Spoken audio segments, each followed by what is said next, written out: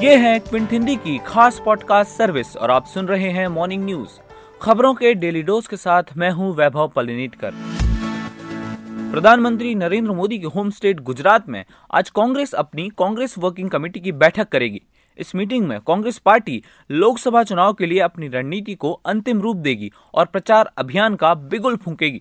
CWC की बैठक का इस मायने में खासा महत्व है कि यह बैठक आम चुनाव के कार्यक्रमों की घोषणा के ठीक 2 दिन बाद हो रही है। ऐसा 58 साल बाद होने जा रहा है कि जब कांग्रेस वर्किंग कमेटी की बैठक गुजरात में हो रही है। इससे पहले ऐसा साल 1961 में हुआ था। गुजरात कांग्रेस के प्रमुख अमित चावड़ा ने बताया कि सरदार पटेल स्मृति भवन में बैठक के बाद राष्ट्रीय अध्यक्ष राहुल गांधी, UPA अध्यक्ष सोनिया गांधी और पूर्व प्रधानमंत्री मनमोहन सिंह समेत कांग्रेस के वरिष्ठ नेता और पार्टी के पूर्व मुख्यमंत्री जनसंकल्प रैली में हिस्सा लेंगे।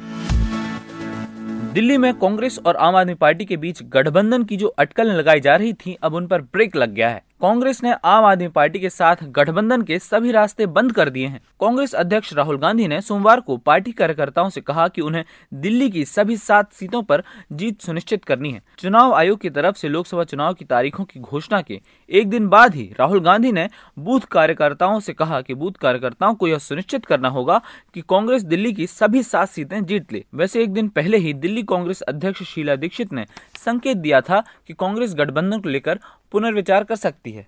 दीक्षित ने कहा था कि दोनों पार्टियों के बीच फिलहाल कोई गठबंधन अभी नहीं हुआ है।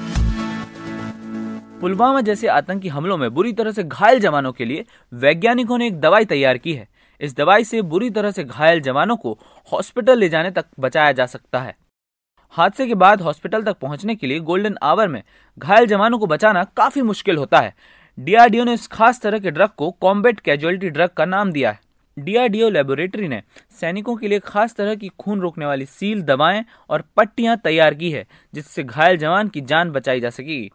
वैज्ञानिकों का कहना है कि ये खास तरह की चीजें और दवाई दूर दराज में तैनात जवानों के लिए कारगर साबित होंगी।